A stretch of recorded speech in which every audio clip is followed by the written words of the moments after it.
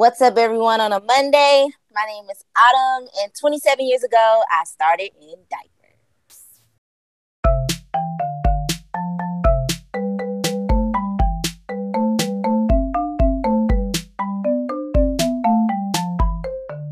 Hi, I'm Jill Gaikowski. And I'm Ashley Allison.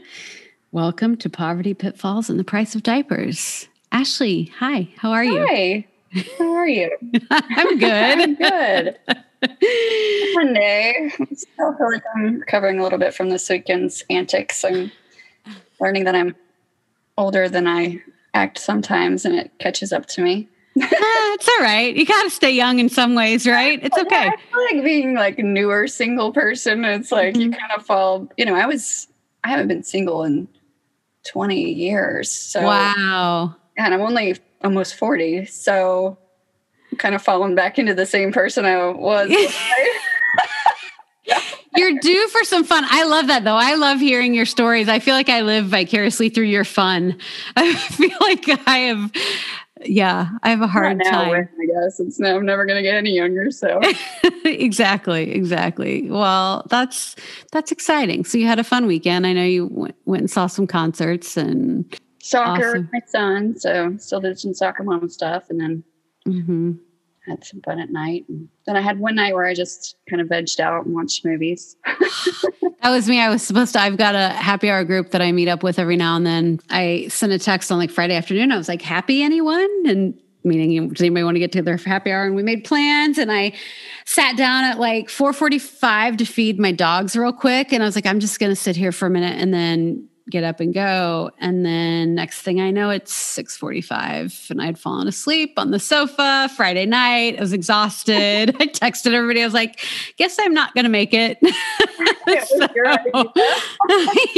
totally my idea. But it was gorgeous. So I walked the dogs up to a school nearby and kind of let them run around for a little bit and watch the sunset. It was gorgeous. So I'm excited about Autumn today. Autumn is an incredible young lady, and you'll hear that in the podcast. She's also on our Young Professional Board. She is on our Diversity, Equity, and Inclusion Committee. She has been a Happy Bottoms client, and I just think she's the future of our world. She's like really passionate, inspiring. She's got her act together. Yeah, at 27 years old. A lot of wisdom for such a young lady. She really does. Yeah, she has great perspective and insight, and it's really great conversation. Yeah, so I hope you guys enjoy Autumn. Autumn, welcome to the podcast. Thanks for having me. I'm so excited to have you. I feel like I rarely ever see you, but every time I see you, you bring such a smile to my face. You just like have this aura about you of positivity, at least that I see. You. Yeah, thank you. That's so nice. Well, it is. It's nice. It's nice to have it from you. So I guess let's just dive in. Can you tell us a little about your life, your early life? Just tell us about you. The older I get, the more layers I feel like life is. So when someone asks you that question, it's just so loaded. But I guess I can do some like surface stuff. I grew up in Kansas City. We like to go deep. So if you feel like going deep, go for it. Okay. Grew up in Kansas City, been here all my life, except when I went off to college. But I originally started off in a two-parent household, but unfortunately, I don't remember much of those days. That kind of ended when I turned 5, and then I was raised in a single-parent household after that. Grew up off the 63rd Street, went to school in Kansas City Public School. I got into a scholarship program, which granted me the opportunity to go to college out of state. So I took that first chance I got. Went out of town to D.C. to go to school out there. Ended up having a baby, getting pregnant. And I came home to have a better support system because I didn't have any family out there. So I came home, and I've been stuck here ever since. And maybe I love Kansas City. So it's been refreshing. But maybe it there for a while wasn't the direction you thought your life might be going. Oh yeah, no. I would have never in a million years thought this is where I would be at in my life. Wow. I thought I was going to be out here in these streets, in somebody else's streets. Just, I don't know, being young, what young people do, whatever, whenever. And so I would have never thought that I would be much more grounded and I guess okay with being in Kansas City, because I'm so okay with being here. If I left, it would be because like a close family member passed away, or my little support system dwindled, and I wanted to escape the reality of no longer having them. So that's why I would leave. But other than that, I'm kind of here to stay. That support system is a lot, right?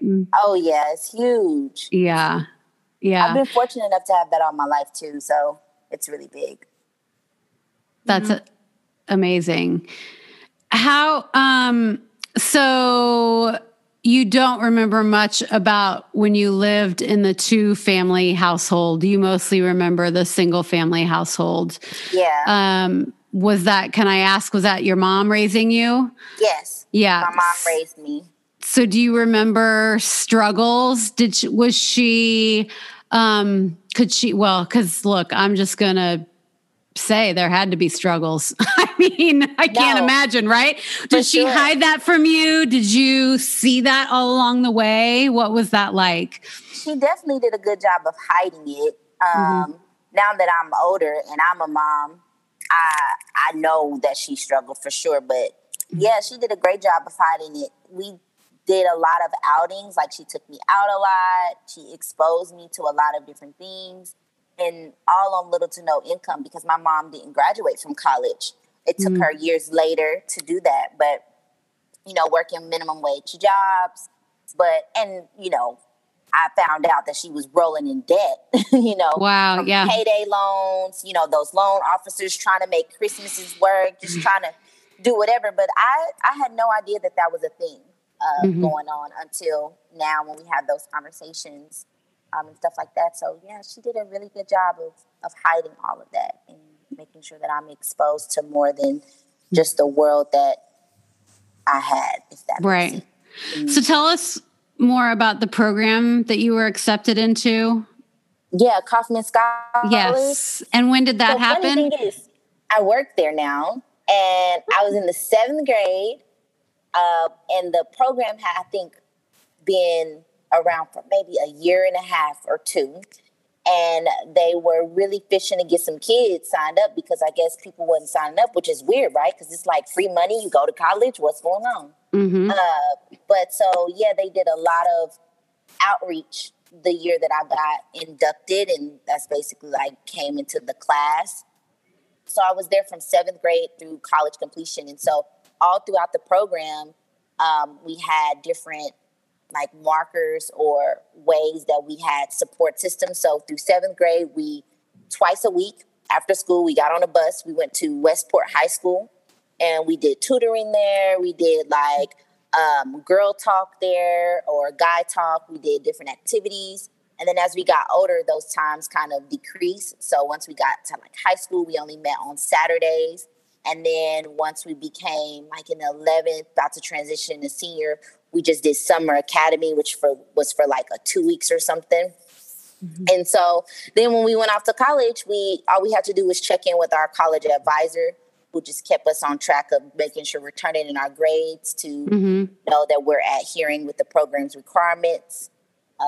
But yeah, I've been around them all my life. It's kind of crazy. That's pretty cool, though. It's kind of come full circle. Yeah, it is cool. Right? Yeah. So did they help you then with the college application process and all of that? Yeah, they did. That's amazing. And oddly, I think at that time they were going through a lot of transitions internally. So they made it a requirement for us to apply to different colleges. And I feel like they helped us more with ACT prep. And testing prep than they did with the actual application. But I remember being able to go to my college counselor for that too. Oh, good. Wow. So you just said something a minute ago. I'm going to have to take a second to think about what it was. Oh, right. So you would take a bus to get tutored at Westport High School. So something that my eyes were just open to recently. I'm embarrassed to admit, but also we all got to keep learning, right? As Happy Bottoms has really been taking a deeper dive and looking at equity, looking at our services through the lens of equity. And I've always been a fan of equity and thought of these things. I don't think I understood the depths of what that meant. For example, my daughter was asked to join this tutor math group in, I want to say 5th or 6th grade. I'm just thinking, great, that's a leg up for my daughter. That's not being equitable because not everybody else is getting the opportunity to join that math tutorship class. And I just hadn't thought of it in those exact terms. So again, it's one of those things when you're like, I'm astonished. I can't believe I never, ever knew this. And then you learn and you're like, oh my gosh, like how there's just so many layers to equity and there's so much depth. And how does it not, how do I not let it be overwhelming and just chip away with my piece and what I can do? And so that's where I'm, still educating myself a lot. But when you mentioned the tutor, I just thought of that, like all these kids who aren't getting tutored, all these kids who don't have the opportunity for a tutoring session and how it can really make a difference. Yeah, for sure. It was weird. I think I could speak for a lot of students who went through the Kauffman Scholars Program because we were just a subset of kids out of our school who were getting like this special treatment and the buses. But it was really cool too, because, Kauffman Scholars sole grantor is the Kauffman Foundation, which has an enormous endowment of Mr. K's legacy, who's Mr. Ewing Kauffman. And so they are at liberty to kind of put a little sprinkle on the things that they do. So like our bus wasn't no regular rinky-dink school bus. It was like a limousine style bus and they had snacks for us and everything. But I tell you why that was so important, because we've had never really been like treated like that. Most of the things that we were funded or given were based on the budget that we had to work with. And so it was so cool to ride around like in style. And, although it was cool for us, other kids at school would be like, dang, they wanted to be a part of the program and they only accepted a certain amount. Yeah. So, but it was nice to see how the other half lives a little bit. Yeah. Well, yeah. I mean, I think it's amazing. I think that program is incredible. And, you think about too, just having the snacks. You said your mom, was like making minimum wage. So for some of those kids, that might have been the most food they've seen that day, was having that snack. And that's huge. So that's incredible. But obviously our world has a long ways to go. For sure. Yeah. And for me too, my mom hates when I say this, but I feel like were like impoverished by nutrition because we didn't have a lot of food in our house, but we ate out a lot, which cut into my mom's budget a lot and had different loans and stuff like that she had to take out. But we never had like a stocked fridge or anything like that. So a lot of the times, and people would make fun of me because I'd be throwing down at lunch, or I'd be throwing down anytime I had a chance to eat. Yep. And not to say that I was starved or anything like that, but I think sometimes we take for granted just what access is. So like down, one of the things I make sure I do with my daughter, if I don't have a stock fridge, I have anxiety because I'm like, oh no, I don't want her to relive that. But I think like, oh, this is so nice that I do have the access to be able to do that, because it does make a difference. Talk about the access to the food. Was it because there weren't, convenient grocery stores in the neighborhood? You know what? I wish I could blame it on that, but it's just really my mom. She's not a cooker based on like her background and everything that she deals with. I can relate. And two, she was tired, to be honest. She was just like, it's way more convenient for us to get this McDonald's. And that's how it is for a lot of people. And that's a whole nother subject on nutrition and just, the dangerous slope you go on for convenience, what you putting at risk. But yeah, it was just like she was tired. She didn't want to cook. She didn't want to do none of that. So let's get this quick 5 nugget meal and keep it moving. So, but I do know that for those who may not have that experience that I had, or that particular circumstance, that it is because of like food deserts that they don't have access to proper nutrition and stuff like that. People who actually want to cook, people who have the time to, or who would enjoy that. I do know that that's a big problem as well. Yeah. Yeah. But you're right. I mean, I also think fast food in the long run is probably cheaper than stocking your fridge. But yeah, that leads to a whole other. Scary? So scary. So backwards. It's so scary. And they like thrive off that. Like that's what their whole foundation is on. Like, how do we make it convenient? And on one hand, I guess it works especially for those who work overnight shifts, they work in doubles, and they don't have that time. So it's way easier. Even if they're on the bus line, let me stop and get my kids some food from McDonald's, Popeyes, Wendy's, wherever, and then drop it off and then head to my shift versus like trying to cook a whole meal. So it's hard all the way around. It is. A habit that's really hard to overcome as an adult too, when you get used to like all that food with the additives and like the food. It's good. So it's hard to break those habits and go to like broccoli and grilled chicken or For sure. I have a friend who is exactly like that. She grew up on junk food. But in a way that's like her home. That's like what's comfortable to her. So she grew up on like hot chips, soda pops, Vest, like little corner store. Because if you live in the urban community, we don't have like Price Choppers or Hy-Vees all around. So you have the little corner stores, and the corner stores is nothing but chips, ho-hos, pops, liquor, smokes, all the stuff that's in demand of that community, because those are vices, and that's a whole nother thing. But yeah, anyway, back to what I was saying. She like thrives on that stuff, and it's so hard for her to change her palate now. Like, she's so stubborn about it, even though she knows the health deficit that it puts her at. That's just like her comfort. And I was just gonna say, it probably is like your comfort. Like, it makes you feel like home and your youth. And, yeah. Wow. So do you feel like, if you don't mind me asking, and you don't have to answer. Okay. But do you feel like you had? Do you feel like your childhood was pretty happy childhood? I do. That's awesome. I'm very privileged to feel that way. I mean, we all have our gripes and gropes about some of the things, but I sound so old, and I'm so young, but I really, having a kid, it ages you. Yes, it does. It humbles the hell out of you. I'm going to say hell, because that's what it is. And so everything that I thought I felt some type of way about growing up, it's like so minuscule, and I see it from a different perspective now as a woman, as a mom. And so every way that I viewed how my mom raised me or things that I got into, it's so different now. So I'm very privileged to feel like I had a happy childhood. And that's awesome. Good.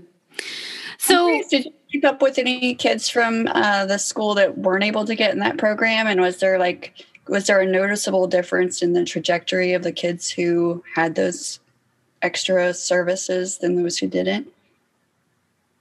Yes and no. I would say yes, based on the intention of the trajectory. So the intention behind the kids who came to Kaufman Scholars was going to college. Like, we are creating scholars and college graduates. And so for those who didn't get in the program, some of their trajectories have been like entrepreneurs, or they've been able to find their way, finding other skill sets in the world. And so I don't think their path is necessarily comparable.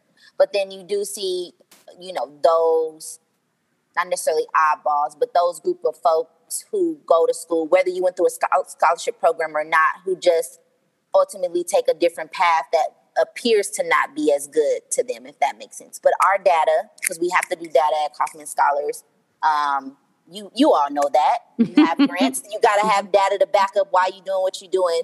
So our data does show that based on the intention of what Kauffman Scholars is to create college graduates in order to level up the playing field for those students in the workforce, that they are better off. And I'll put that in quotations, because we are in an ever evolving world, and that word better and successful is dynamically changing constantly these days. So interesting. That's cool. And a lot of times, sometimes that traditional path of going to college isn't right for everybody. I mean, exactly. Very successful people who own plumbing companies. Exactly. Yeah. And fun fact, so and what I mean by Kauffman Scholars, within the last, I would say 5 years or so, they started to do some internal work. And we talk about equity. So I think sometimes when people think about equity, I think the first thing they think of is color. But sometimes it's not even about that. So for us, internally, we looked at how we can be more equitable to the students that we're serving. Because like Ashley said, not everybody wants to go to college. Not everybody does well in that environment. And there were a lot of students who wanted to do other things, whether that was joining the military, whether that was picking up a trade, getting a certification. And post this transition period we're in now, that wasn't an option. If you didn't want to go to college, if you didn't want to keep up with your grades, if you wanted to get a certification, you would have to do that on your own time and not in the program. And so that was a huge, I think, wake-up call when a lot of staffing and internal work and reevaluations went through, because they were looking at the fact that that's not really equitable. If we really want to give students a fair chance at what we call this thing life, then we need to be able to be inclusive of their wants and their desires of what they feel like is best for them. So that's when we kind of changed our intention of trajectory to be we want to be able to support a scholar's success as they feel like it is. So now we support if a scholar, because we still have scholars in the program who haven't graduated from college, but now if they want to go get a certification, we'll pay for it. If they want to go into the military, we'll do that as well. But there was a time that we didn't. I think that's great. Mm-hmm. It is. That's awesome. So when do you think you learned about poverty? Was there a kind of a moment in your life when you understood what that was? Yeah. I knew what that was early on because a lot of my family members are what you would consider to be in poverty. So going over their houses and seeing the comparison between what they have and what I have, what they have, what they don't have and what I have, I knew what that looked like early on. And I knew just what plight looked like, whether that's environmental stressors or whether that's just mental barriers based on your environment, the influence of your environment too. So I learned that very early on. And if I could give you a specific example, I had a cousin who was living in the projects in KCK. And for those viewers who don't know what the projects is, just like government housing. But yeah, and so we went over there and my mom didn't allow me to go over there that frequently. I didn't understand why. But sometimes when you take a group of people and you basically institutionalize them and confine them to a certain parameter, it's not a lot of positivity or light that can break through from those spaces. So sometimes people can get into, just certain mental blocks and pick up on certain vices that are not healthy. So that's why she didn't want me around. Mm-hmm. But going over there, I was like, dang, this is so different than, where I live at. I'm seeing what people doing, what their day-to-day looks like, waking up in the morning, not going to work, just in a very much funk because of just their environment. So. And I wonder if there's any studies. We got to get a fact checker for this podcast. a data discovery person. I would be curious because just when you said, you take all these people and put them together in any environment, I think there's going to be some problems, but specifically that environment, they're probably also not getting any mental health assistance. No. And as we know, everybody needs mental health assistance, everybody, right? So now you've got this group that's already facing an uphill battle, most likely, and they're not getting assistance for mental health. And I would think that uphill battle that they're already facing is just going to amplify that mental health. And so now we've just like tripled the situation. So For sure. Let's get a mental health person in all of the government subsidized housing. How do I? That would be nice. New project. But what's also, what's crazy though? Because I'm on public housing now.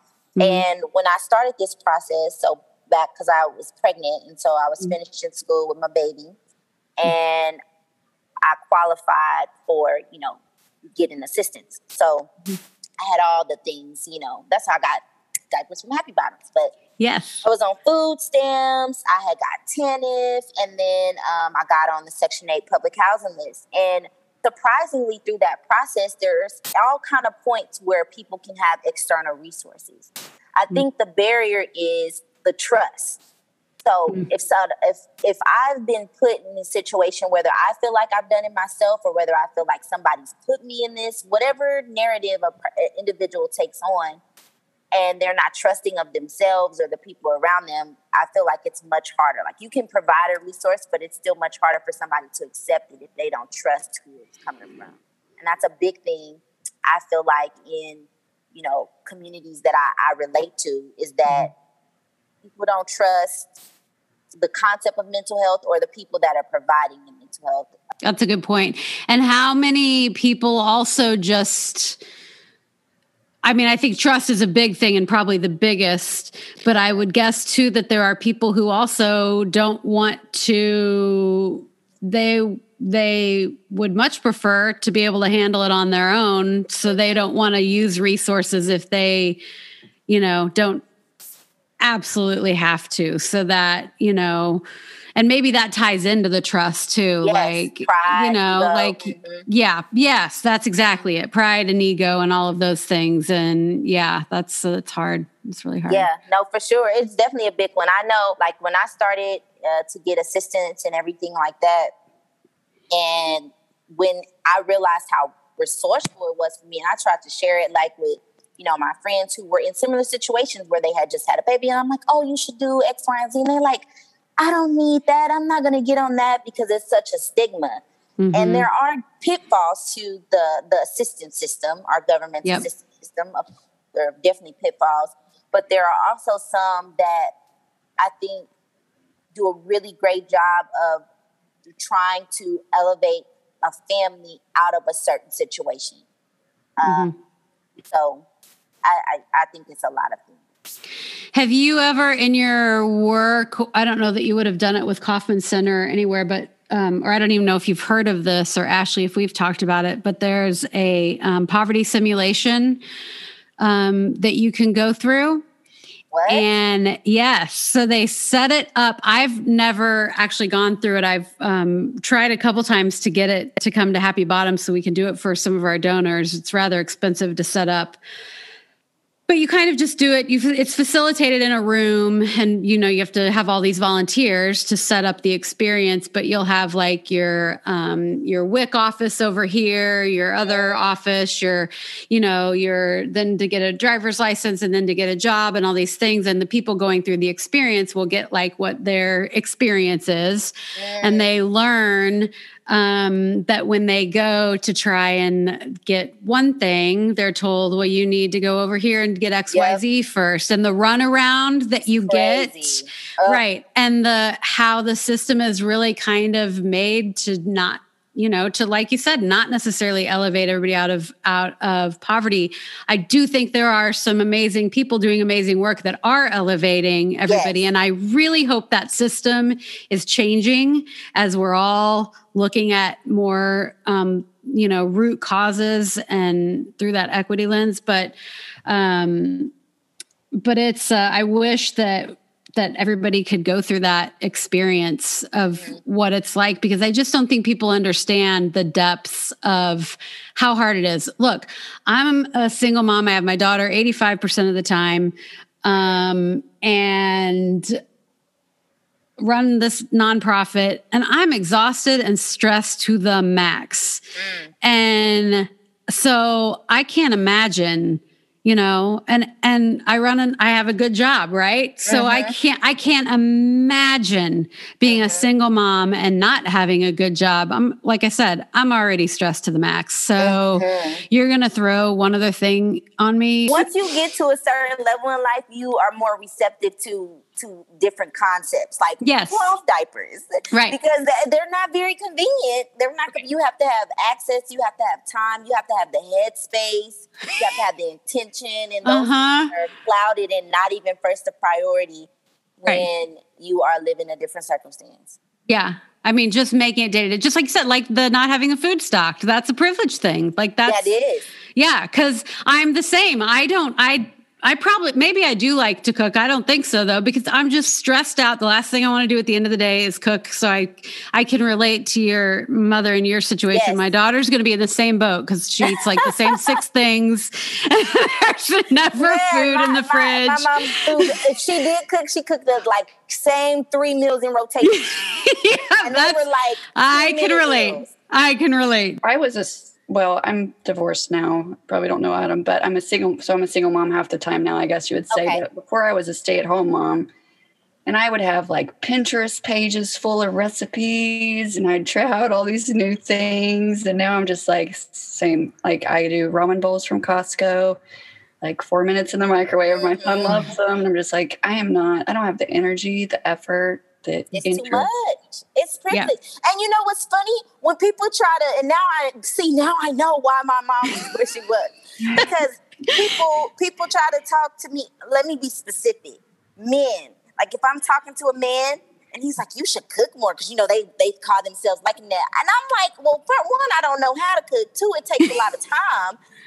And why don't you learn how to cook? Right. It is. It's a privilege. It's truly a time thing. It's exhausting. It takes so much time. The planning, the store shopping, then the actual cooking itself. It is, you just hit the nail on the head. It is time, and time is not something that people have. So yeah. I saw something the other day. It was like grilling was invented to get men to actually participate in the cooking process. Okay, so we're all leaders in some way, Autumn. How are you a leader? And was there a defining point or a person that led to that? That's a tough question. I think I'm just now realizing that I'm a leader. And how I'm a leader, not quite sure. Who is somebody I look up to? Our executive director at Kaufman Scholars, her name's Tanisha Ford. And when I think of leader, I'm thinking, I don't know why I compartmentalize it to like work and professionalism. But I know we are leaders in other avenues of our life too. Like I'm a leader to my daughter. I'm model.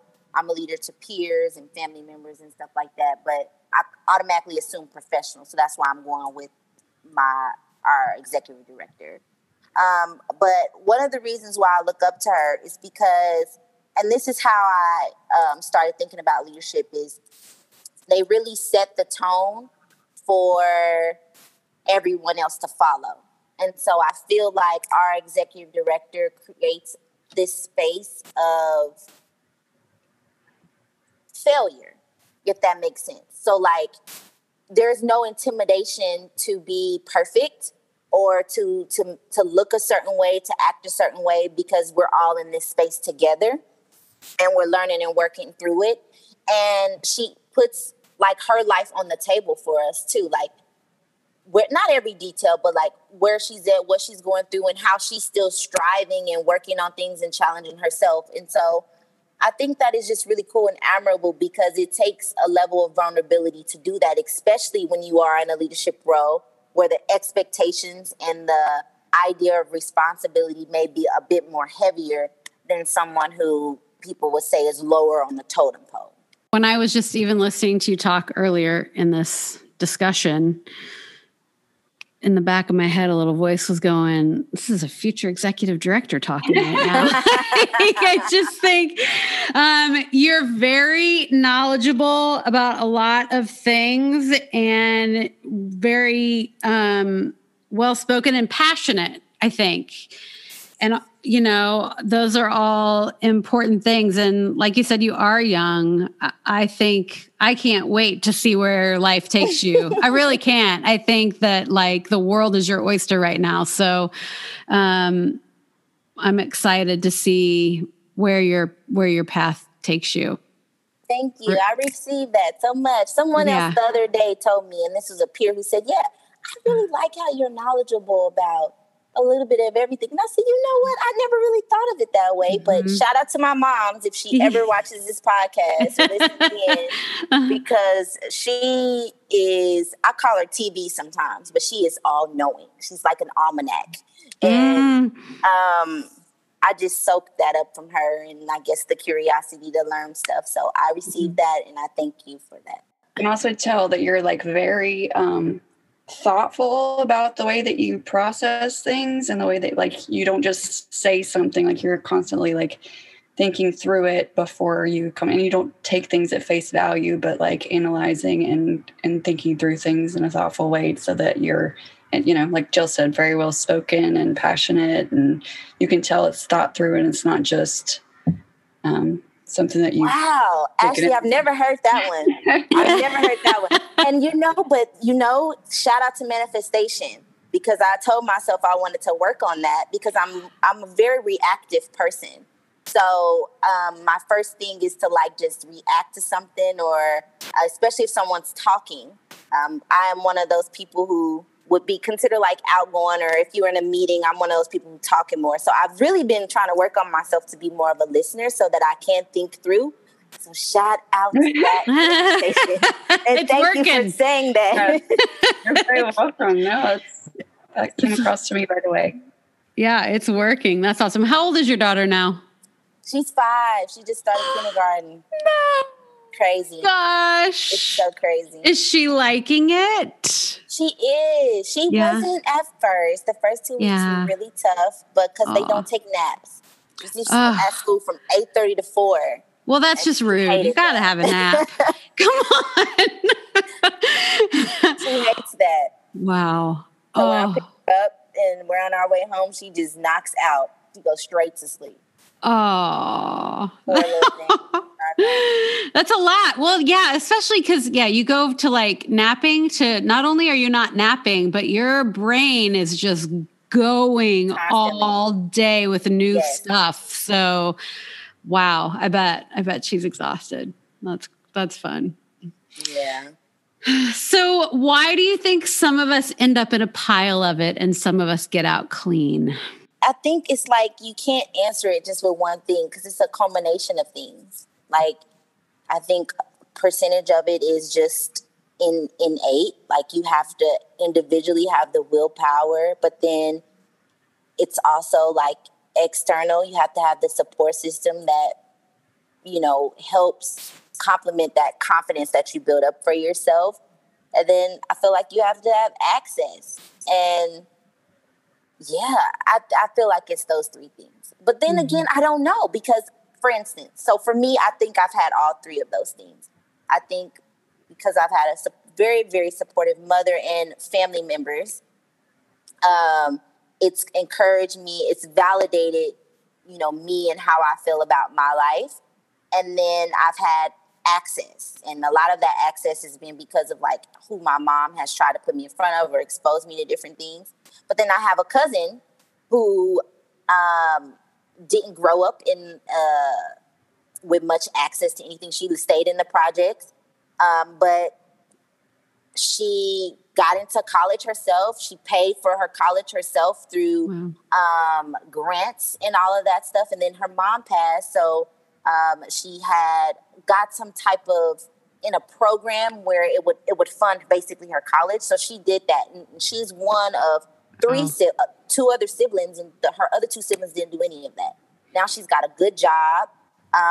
She joined a sorority. She's active, trying to live her best young life.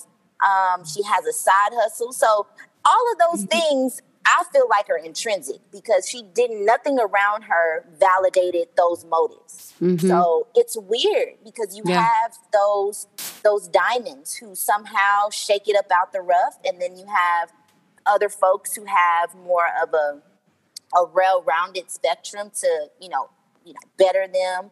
So I don't know. Mm-hmm. I know for me, I'm a combination of things. I think if it was just left for me and my own willpower, I wouldn't be here on this podcast. I'd be somewhere else out in the streets. But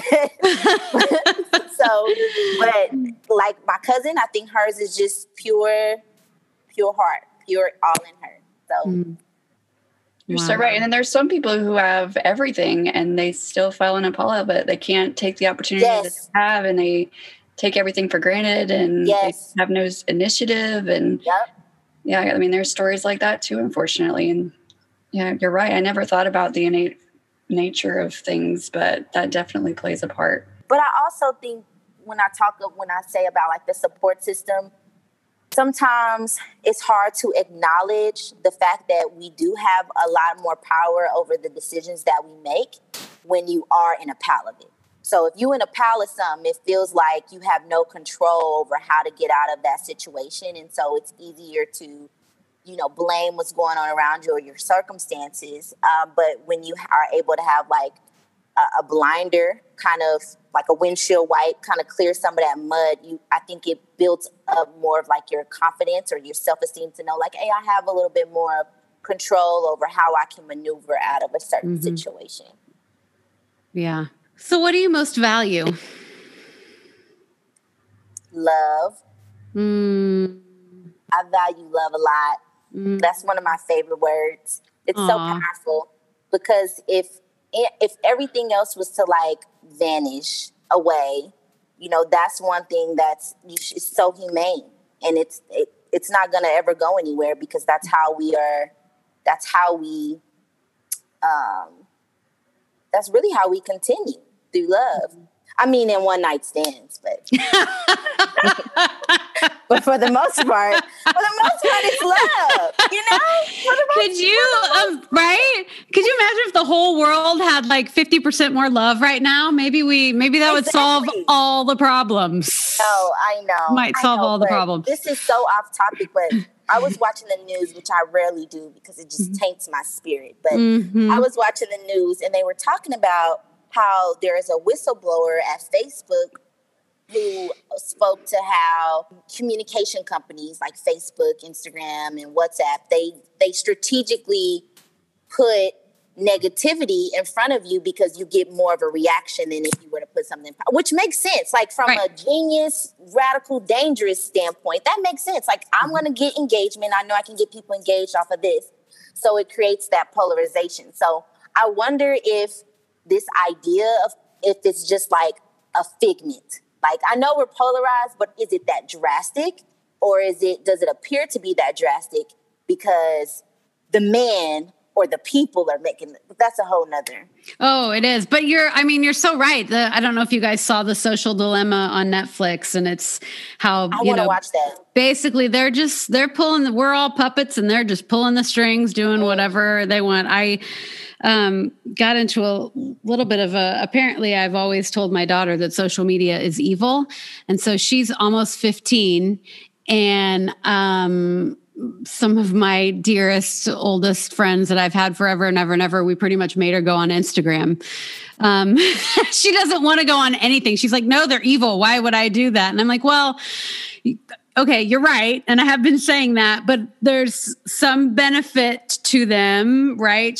There's some stuff she wants to do in life and she's going to need to understand how to use it for business, most likely. So trying to get her on that, but and then I saw that too this morning on the news, and she was here and she's like, see, you're right. They're evil. And I'm like, well, I know, but you still have to learn how to use it. It's bad. But I hadn't thought of that. You're right. Like how much of this anger that's in the world right now would not be there if it wasn't for social media. It does seem like a lot of just perceived anger because of what we're being The fed. more that we see it, the more we feel like we have to like draw ourselves into these corners. Mhm. And we don't, I think if there was a room of 10 people and we were just sharing a beer, we would all find commonality and For could get along with each other. You know, it's not like, I don't think it's as dire as they make it out to be. And we wouldn't talk about those things that are probably the divisive things. Like, why are we making them more divisive than they need to be? Yeah. Yeah, I totally agree.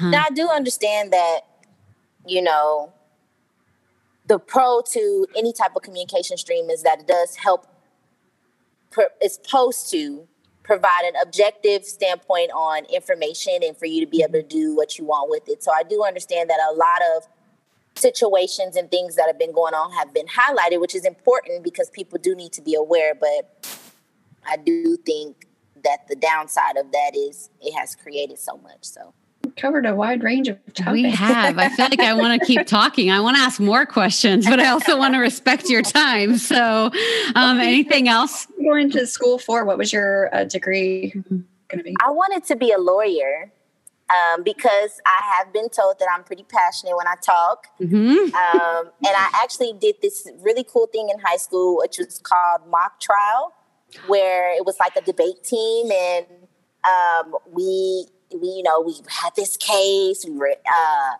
questioning witnesses, and it was really fun. And so I thought I was going to do that. So when I left to go to college, my major was in criminal justice. And then I thought I wanted to be somebody's teacher. So I had like minored in education. I didn't know how I was going to wrap those two around. But then when I had came back home, I kind of reprioritized, and whatever I thought I wanted to do, that kind of went out the window because I needed to graduate. So I just majored in sociology because those credits could transfer over. So that's what I ultimately got my degree in, with the emphasis in cultural anthropology, which I really love. And now I'm just out here trying to figure out, like, who was that person that wanted to be a lawyer? Who is this person now? Who is that person who thought they was going to be somebody's cultural anthropologist and go, like, live in another culture for like 10 years to study them? And then who is this person now? So I don't know. Sociology, though, I think I wish everybody had to minor in that. I feel like it's such a life skill that everybody needs to understand and have a grasp on. If I could do it again, I probably would have had that as at least a minor for me.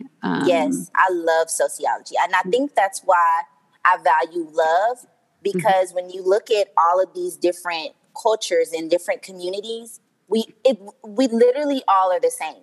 Even though we're different, we have whatever culture you go to has literally the same issues. Money, color, and I think people sometimes think like, oh, it's just white and black in America. No, if you go to another culture, there's always a disparity between shade range, and they're of the same ethnicity. They're of the same background. So I don't know. I really enjoy sociology.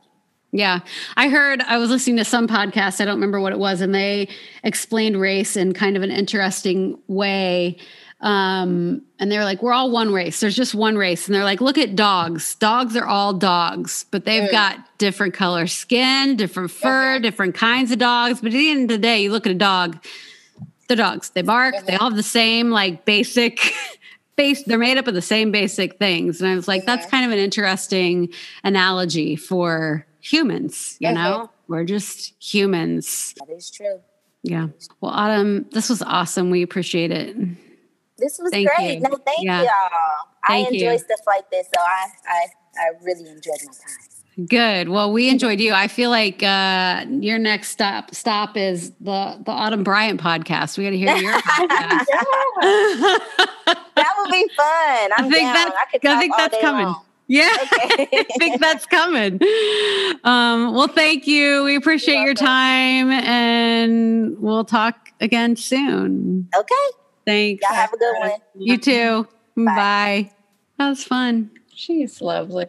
She is. I mean, I just can't. I'm blown away because, again, what she's doing as a young single mom is just incredible. Yeah, she's got a great perspective on things too. Like, somebody in that position could easily be bitter or feel victimized, and she's just taking the world by the tail. Yes, she is.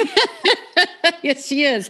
And I do love, she will just tell it like it is. Like, I love that. I feel like I am loving getting to know some of this younger generation who, for lack of a better word, I'm going to tell it like it is. They're putting me in my place. Like they are educating me on things I need to be educated on, and have the courage to speak out and call out those things. Right. And like, sure, it might sting at first when you hear it, but then I'm like, I'm so grateful for it. I'm so grateful to continue to learn. And I think she's really good at that. Like, if something comes up, she'll just say, this is how it is from this perspective. You can't forget that. Oh, right. So what we didn't talk about, Autumn is on our DEI committee at Happy Bottoms as well, diversity, equity, inclusion. And she brings such a great voice to that committee as well. And, something that we are committed to at Happy Bottoms to ensure that we're looking at everything through that lens, as I know so many people are. And it's, a shame that we had to wait this long to do something more formal, but I am glad that we are doing something more formal now to address it. So I'm glad to have her on there. Yeah, I'm excited to see what all comes out of it and how it shifts different things and what role it plays in our, evolution at Happy Bottoms. It's exciting. Yeah. And I can't wait to see what Autumn does. So we'll definitely follow up and keep up with her.